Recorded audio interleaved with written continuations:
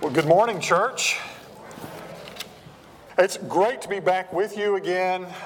It's been several months since I've been able to be with you in a morning assembly, and it's great to see this great crowd of folk here gathered this morning. I know you're getting some good news from the search team. I think Chad Warner, the chair, spoke last week about the progress in the search. The search team has been doing a yeoman's work. They've been working very hard. They've been listening to dozens and dozens and dozens of sermons and talking to lots of different people in lots of different places. And they're coming down to two candidates. And those two candidates will be making visits here in the next 2-3 weeks to visit with staff and elders and the search team and to move into those final phases. Chad may have mentioned that those visits will be quiet or private visits. One of the challenges of finding a good minister is that good ministers are gainfully ministering someplace, right?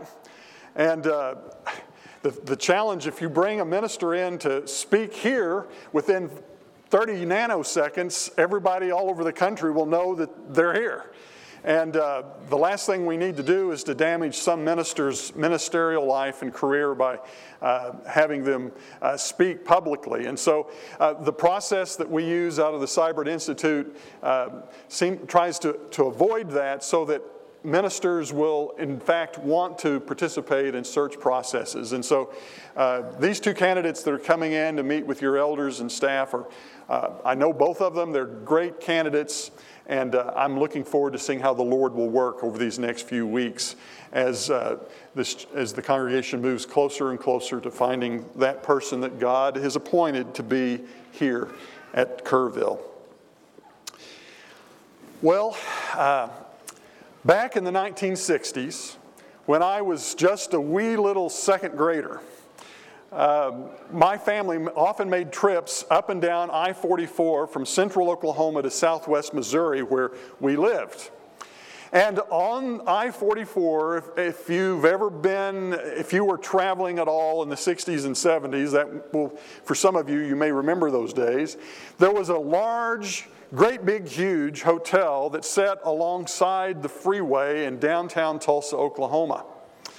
And so here I am, 6 or 7 years old, sitting in the back seat of the car, and I see the sign for the name of this hotel. It's in letters that are 30 foot tall or more.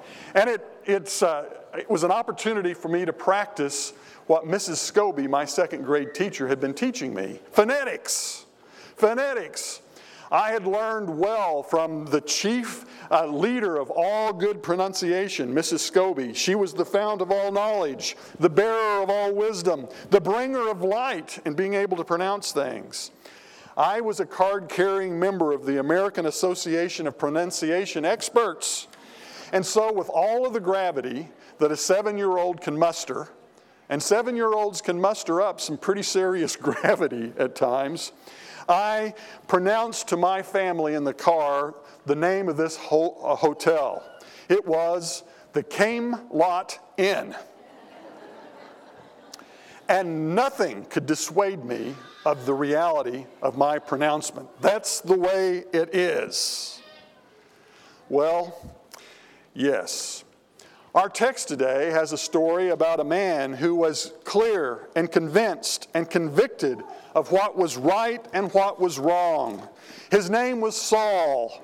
And Saul in Acts chapter 9 was a man who was bent on a purposeful mission. He had been trained well by the fount of all knowledge. He knew what was right and what was wrong.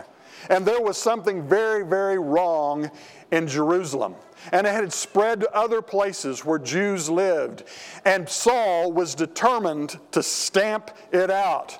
He breathes, the text says in Acts chapter 9, breathing threats and murder against the disciples of the Lord. He obtained papers to go to Damascus and take care of this problem. He was going to arrest and sentence to death all of those who were believers in this crazy new thing called the Way, or we would know it as the Christian faith. He was determined, he was clear, and he was convicted, and he was dangerous. breathing threats and murders. And away he goes northward out of Jerusalem, up the Damascus road, about 135 miles, to another city called Damascus. Well, here we are.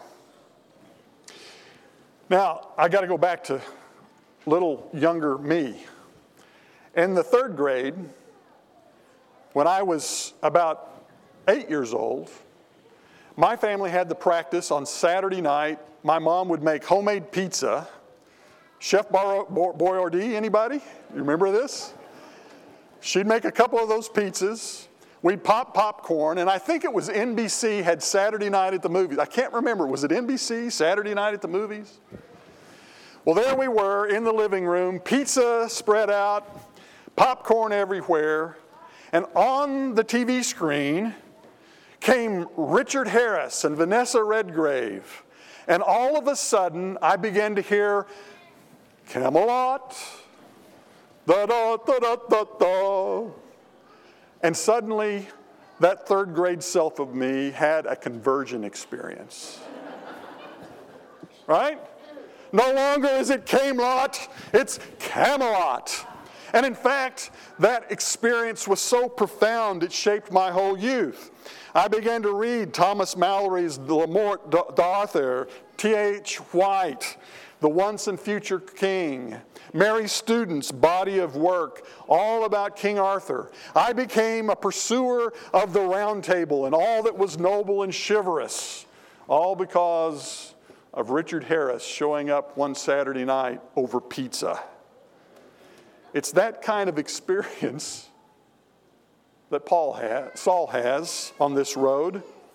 As he approaches Damascus, light from heaven bolts down and knocks him to the ground, and he hears a voice saying, "Saul, Saul, why do you hurt me?" Now, several things here. When you hear your name twice in the Bible, it's big news. It's really big news. It's kind of like when mamas call out the full name of their child, right? Oh, pay attention because something bad is about to happen. Abraham hears it in Genesis chapter 22. Abraham. Jacob gets it in Genesis chapter 46. Moses gets it in Exodus 3. Moses. And Saul hears it as well. Why are you hurting me? This is a jarring notion for Saul. He has been so bent on doing the right thing for the right reasons in the right way. And now suddenly he's being challenged. Why are you hurting me? And we hear Saul's response, Lord, who are you? Now, this is not Saul saying, Lord, I know who you are, Jesus. This is a biblically informed Jew who knows he's in trouble. Because when people who know the Bible know when God speaks, you better pay attention. And so he is all ears. He knows that he's on sacred ground in this moment. Who are you? And the reply is, I am Jesus. I'm the one you're persecuting. I'm the one you're hurting. And this has got to blow Saul's mind because he's not hurting Jesus. He's after hurting some disciples. He's putting the quash on people who believe in Jesus. And in this moment, Saul is having to deal with a rather remarkable notion that somehow or another, his actions are connected deeply to this Jesus guy. And that's got to shatter him. It's got to. He's blinded by the light. He finds himself absolutely blown away by all of this. And he's now having to be led into the city by others. He has been busted. He has found himself rock bottom. And even though his eyes are open, he can see nothing. His eyes are no longer of any use. He's vulnerable, he's dependent, he's unaided and dependent upon the mercy of others. And now this powerful person has become powerless. Paul's real self has now been disclosed to him. He now sees himself as he really is. That's what happens when Jesus shows up.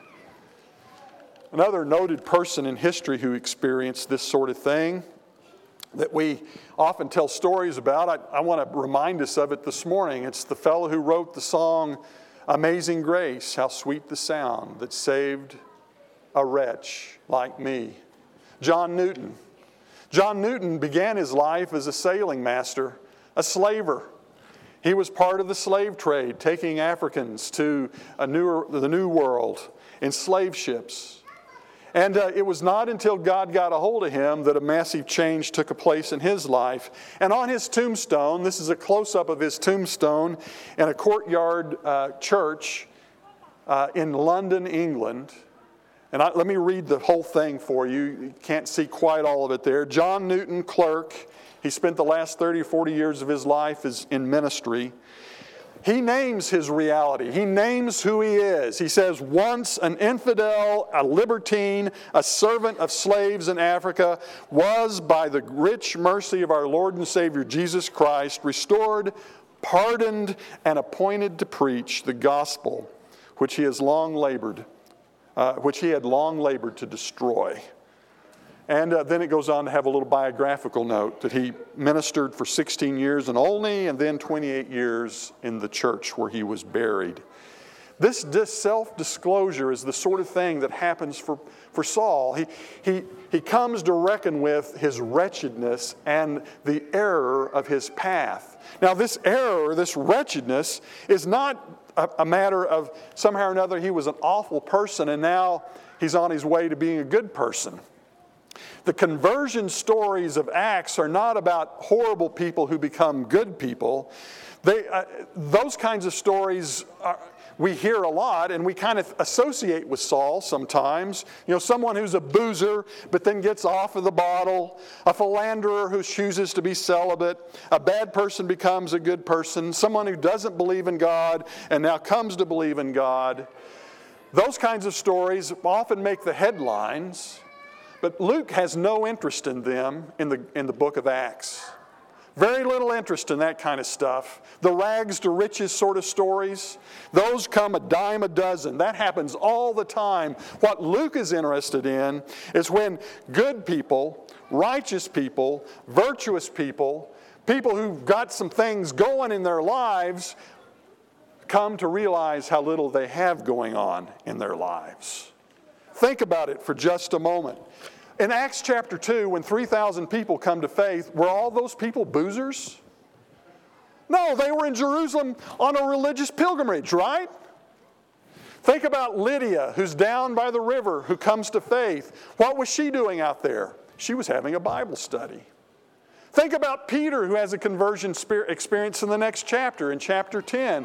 What was he doing? He was up on the rooftop praying to the Lord when he has this encounter with Jesus. Are you getting the point? The point is that conversion is not just for bad people. Conversion comes to church folk. And Saul was the church folk among church folk, wasn't he? This guy had been trained, he had a PhD in religiosity, and he is the one who, when encountering Jesus, realizes how blind he is. This is conversion. This is what we're speaking about. Jesus showing up and speaking into people's lives, and people coming to see the world in a brand new way, a way in which calls upon them to live life courageously and in new paths.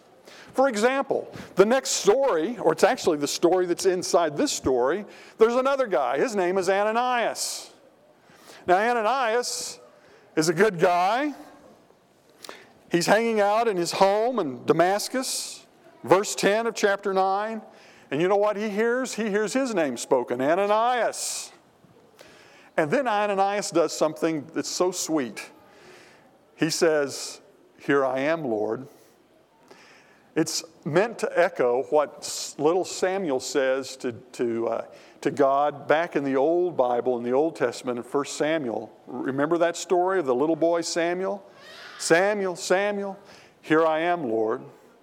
Ananias responds faithfully in this moment to the voice of the Lord. And Ananias is told to do the same thing that Saul was told. Saul was told to get up and go into the city, and Ananias is told to get up and go find Saul. And he's got some words for Saul that Ananias is supposed to deliver. And then Ananias, bless his heart, I don't know whether it's because he's scared or whether he's just being plain, straight up honest with the Lord, says this. He says, Lord, I've heard a lot about this guy, how much evil he has done to your saints in Jerusalem. And here he has authority from the chief priest to bind all who invoke your name. Lord, I just kind of want to raise a point of order here before you send me to this guy who's been killing people left and right, ostensibly in your name. But the Lord does something here. The Lord gives to Ananias, he gives the future of Saul to Ananias. He makes it clear to Ananias what lies ahead for Saul.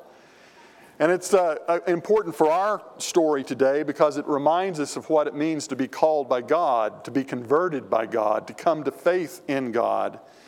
The Lord says to Ananias, you go and talk to Saul. He's an instrument whom I have chosen to bring my name before Gentiles and kings and the people of Israel, and I myself will show him how much he must suffer for my name's sake. Well, there's something pretty striking about that. Saul's conversion was not somehow or another he moved from being bad to being good.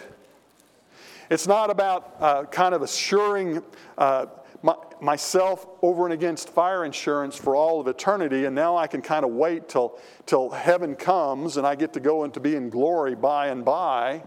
That's not what's being unfolded here. What's being unfolded is that for Saul, to come to faith in Jesus Christ is to give up oneself and start following Jesus. And it is actually a path that's described as suffering. Now, that's not the sort of thing that plays all that well, both then or now, does it? But I'm here as the gospel preacher, and I'm announcing something. I'm saying that the time has come and now is for us to hear the voice of Jesus as he invites us into life with him and know that the path that we walk is a path of obedience to his purpose and will. And it starts by relinquishing oneself. There's an author by the name of Paul Hawkins who makes a comment about a conversion that I want to share with you. I want to share with you because it was him that reminded me of the literary author by the name of Flannery O'Connor, who said this about about Saul. She said, yeah, the Lord had to knock him off a horse to get his attention in order to bring him to faith. But Hawkins makes a comment here about this business of conversion. It occurs when a person is forced by extraordinary circumstances to transcend the self-centered demands of the ego and to come to see another person as a full self. That's this phrase, this idea of transcending my self-centered ego, of letting go of myself in order that I might receive that which God has in store for me. Well, no matter what it is, whether it's seeing kings and Gentiles and suffering, or whatever path it is that God has for each one of us, it is a path that means relinquishing oneself and then following after Jesus. And so my question today is, what is it going to take to get our attention? What's it going to take? What does it take? Stephen Covey, the noted author, some years ago tells an old story. You may have heard it, but it's a story about a battleship that was at sea doing maneuvers in heavy weather. They'd been doing various maneuvers with a fleet. They're out in stormy weather, and after the sun goes down, it's dark. The lookout on the bridge reports to the captain and says, there's a light in the distance. It seems to be on our same course. And so the captain says, well, send a message. Say, alter course 20 degrees to avoid collision. Well, in a few moments, the message comes back and says, you alter your course 20 degrees to alter collision. Well, this makes the captain of this big battleship a little upset. What do you mean telling me what to do? And so the captain says, send another message. Send a message that says, alter course 20 degrees because I am a captain. Well, a few minutes later, the message comes back and says, alter course 20 degrees. I'm a seaman second class. Now the captain is really, he's really yanked up and tight. And he says, send another message. Alter course 20 degrees. I am a battleship. And a message comes back a few moments later and says, alter course 20 degrees. I am a lighthouse. What is it going to take to get our attention? Because Jesus stands at the door of our lives, on the roads that we walk, in our houses where we pray, and He's inviting us and calling us to move beyond the sorts of questions that we so often occupy our mind. What benefits me? What enhances my life? What does this mean for me? How do I make my life better? How do I make my life more meaningful? How do I meet my needs? And I know that we all wrestle with those kinds of questions, but Jesus is here in our midst today, and He's saying to us, let me in, please. I have a mission, a purpose, a reason for your life, something for you to do, and I'm inviting you into it. It's not necessarily a free ride for Paul. It's not necessarily a free ride for us. But the life of ministry, a life of service, a life of following Jesus in obedience is a life that truly is a life of meaning and purpose. And so I'm asking, what will it take to get your attention? Are you prepared to relinquish your sovereign self for the lordship of Jesus Christ? I'm asking for you this morning to take a reality check and ask, how am I doing on this score? My mentor and the person whose name the institute that I serve, Charlie Seibert, used to have a saying. He had a lot of sayings, but one of his sayings was, denial ain't just a river in Egypt. It runs through a lot of places in the world. His point was that all too often we live trying to deny reality. We want to ignore the obvious.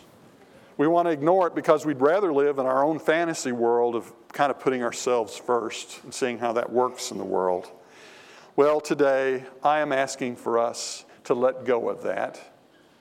I'm asking for us to remember our baptism. I'm asking for us to remember that our baptism was not merely our being saved from sin, it was being saved to serve, to live out a life of obedience to Jesus Christ. And to ask, do our words, do our deeds echo with the gospel of Jesus? Or are we, like a second grade boy that I used to know so long ago, keep emphasizing the wrong emphasis on the wrong syllable? Would you bow for prayer? Lord God, today, as we recount this great story from the book of Acts, of Saul, who was so passionate, so educated, so clear, so convicted, and so wrong-headed. We are all reminded today of the ways in which we put and assert our own self, and that we push you out of the picture. And today we're asking that you would help each of us as we render our heart open to you, to be men and women who relinquish ourselves in order that we might receive your life, your love, your call, and find meaning in our life because we are practicing obedience to your purposes in this world. We pray this in the blessed name of Jesus Christ. Amen.